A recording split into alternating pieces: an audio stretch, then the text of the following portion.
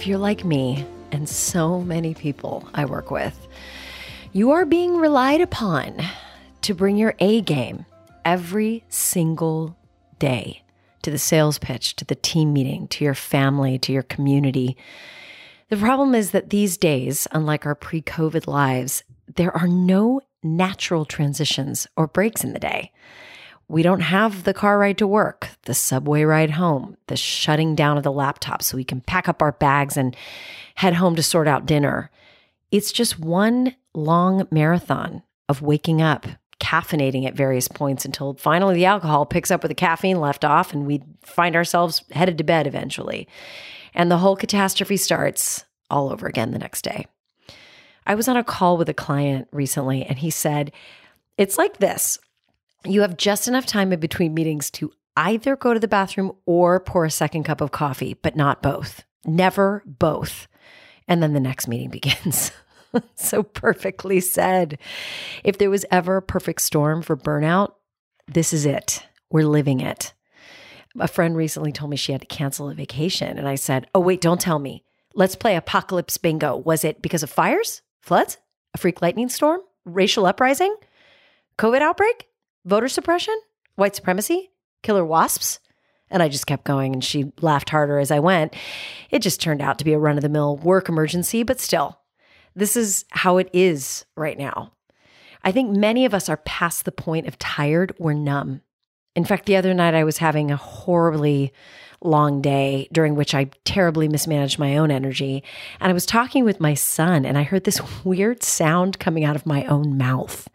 And I was like, what is that strange sound? And it turns out the sound was a laugh.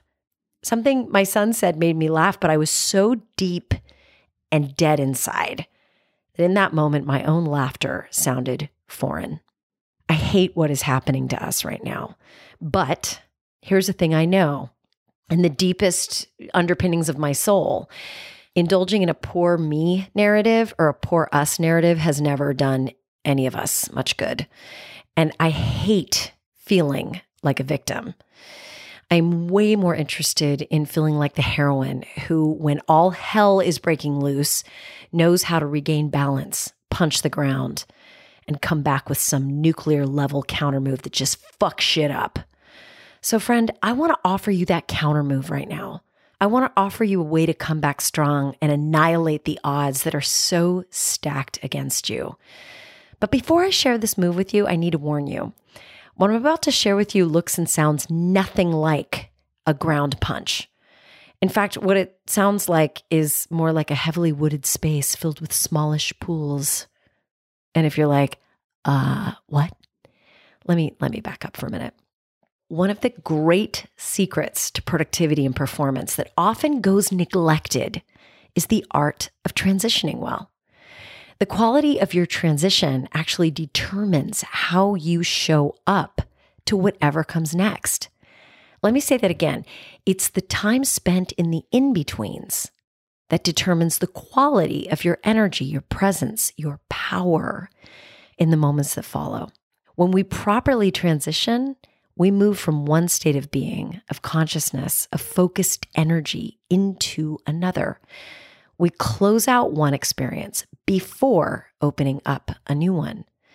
And if you've ever had a toddler or preschool-age kid, you remember just how hard the transitions can be. I think grown-ups are the same.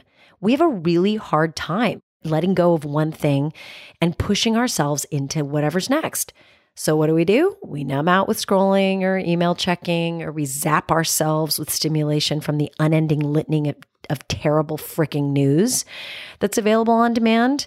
But I'd love to suggest we try something different. And by that, I mean you need a transition ritual.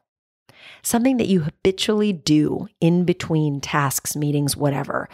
It doesn't need to be anything fancy. It just needs to be something that you do as consistently as possible. So for me, the anatomy of a good transition ritual has 3 parts. And, do what works for you. These are just 3 sort of steps that I try and always take that make the biggest difference in my day. Step 1, capture the gathas. Step 2, process the feels. Step 3, take a brain bath. So let's talk about step 1, capture the goddess. Listen, part of what keeps us perpetually drained is that there's always just a little bit of bandwidth that is always dedicated to worrying about the things we might have forgotten to do after that one meeting. Like, did I write it down? Did I send that email? What am I forgetting? Right? The first step in your new transition ritual is to capture the goddess. For me, if the action takes 2 minutes or less, I try and just do it right then. But when that's not possible, I actually take 30 seconds to schedule the time required to do what it is that needs to be done. This is so much more effective than putting it in a to-do list that I forget about. And it also shows me visually how much I have to accomplish in a 24-hour period, which then makes it easier for me to say no to things that come up that aren't freaking humanly possible, right? Step 2 is process the feels. Some of the meetings and things you're bouncing between have real strong emotional signatures. The contentious client conversation, that meeting with your overwhelmed, anxious, and slightly depressed direct report, the sales pitch where you gave it everything you had. And all 3 of those meetings went down before you even had lunch. I mean, what even is lunch at this point, right? Each of those meetings left a mark, and it's incredibly helpful to rapidly process that emotion, whatever it was, even just for 60 seconds. And how you process is totally up to you. And the more you practice processing the feels, the more you'll learn how best you process. For me, frustration is something I'm feeling a lot these days. I'm frustrated by the number of interruptions, my lack of time alone. And when I have frustration to process, I gotta move. And sometimes I literally shadow box and punch and kick an invisible opponent. And sometimes I growl. I learned that from my husband. He growls after frustrating calls. But here's another example.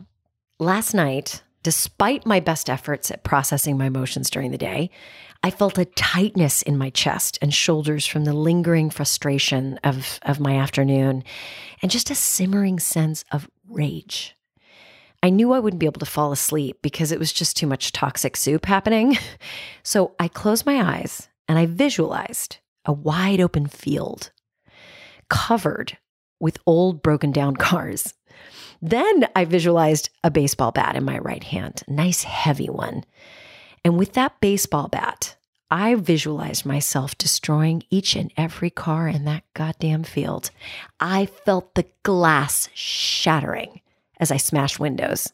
And it didn't hurt me because it's a visualization, so it's great like that. I felt the metal of the car doors crunching as I landed one heavy swing after another. And once I felt like I had well and truly trashed every single car in the field, I set the whole goddamn thing on fire with a flick of my wrist because I can, because it's a visualization. Did I mention I visualized myself in a yellow Cavalli dress like Beyonce in the Hold Up video? It was epic.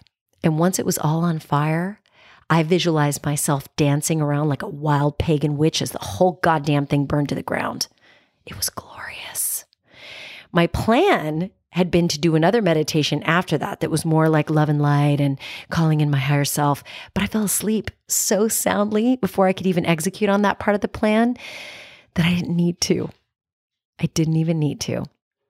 Processing your feels means using your imagination and your body and your heart to move emotional experiences safely and healthfully through you so they don't haunt you or hold power over you or make you sick. Step 3, give yourself a brain bath. Listen, processing the feels is huge, but our brains need some TLC too. Just given how overstimulated we are, I am a huge fan of activities that allow our brains to just rest. And funny enough, you may notice that when you engage in brain bath activities, brilliant ideas and solutions come unbidden. Like some benevolent force out there was just waiting for us to slow down and shut up long enough to whisper something wonderful in our ear. So what do I mean by brain bath activities? Here are some of my favorites. Knitting. God, knitting is so good for my brain. It just, I can just feel the gray matter exhaling.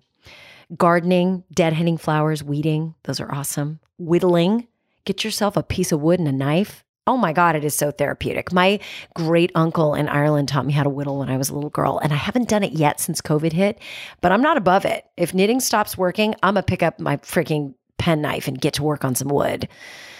Drawing, doodling, coloring, painting, playing guitar, piano, harmonica, snuggling your animal. Those are all brain bath activities. Listening to spa music, brain bath. Here's what's not a brain bath. Scrolling, checking email, going to the kitchen, calling someone to bitch and complain, checking the news, talking to your roommate, spouse, or partner about things that need to be done around the house. That is so not a brain bath. The thing about brain baths is that they are intended for you to completely let go, space out, give your mind a break. And for me, that means a low cognitive load skill, which is why I love knitting. But for you, it might be something else, anything that just requires the bare minimum of focus. I was talking to a friend of mine recently who found herself in the middle of a very hectic workday. And during her 1 hour of free time in which she was supposed to be working on a very complicated legal document, she found herself weeding in her garden instead. And she was kind of ashamed about it because, she had things to do. And this document required some real thought. But instead of working on it, she went out to the garden. But once her hands began working with the weeds, pulling them out by their roots, the crusty topsoil warm to the touch, her brain was able to stretch out and breathe a bit. And before she knew it, she was mentally working through the document, forming some really cogent thoughts. And 25 minutes later, she returned to her laptop and pretty quickly provided the sharp, wise legal counsel the document required. A task she thought was going to take forever, and she got it done. She just needed a brain bath. And my dear one, so do you. So do you. So what are we talking about? Step 1, capture the goddess. Step 2, process the feels. Step 3, take a brain bath. Transition well, Use your imagination and intuition as your guide in constructing some kind of liminal space for you to recover. Not once a day, but many times a day. As I was planning this episode, I was thinking about the mysticism of liminal spaces, the in-betweens, and the thought of this passage from The Magician's Nephew by C.S. Lewis came to mind. And before I read you this passage that just so captures what I'm trying to get across in this episode, I just want to acknowledge that you've heard a lot of sounds during this recording.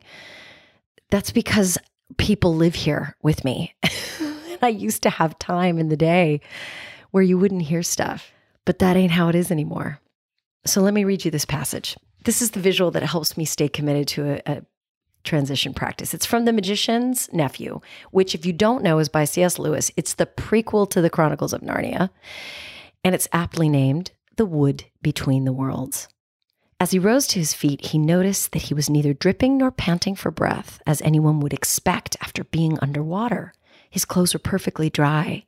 He was standing by the edge of a small pool, not more than 10 feet from side to side, in a wood. The trees grew close together and were so leafy that he could get no glimpse of the sky, and the light was green light that came through the leaves. But there must have been a very strong sun overhead, for this green daylight was bright and warm. It was the quietest wood you could possibly imagine. There were no birds, no insects, no animals, and no wind. You could almost feel the trees growing. The pool he had just got out of was not the only pool. There were dozens of others, a pool every few yards as far as the eye could reach. You could almost feel the trees drinking up the water with their roots. This wood was very much alive. And when he tried to describe it afterward, Diggory always said it was a rich place, as rich as plum cake. My friend, create this peaceful, rich place in your own mind. Let it nourish you. And when it's time, dive into whatever that next pool is with integrity, with intention, with kindness, and shine on, you crazy diamond. I'll see you next time.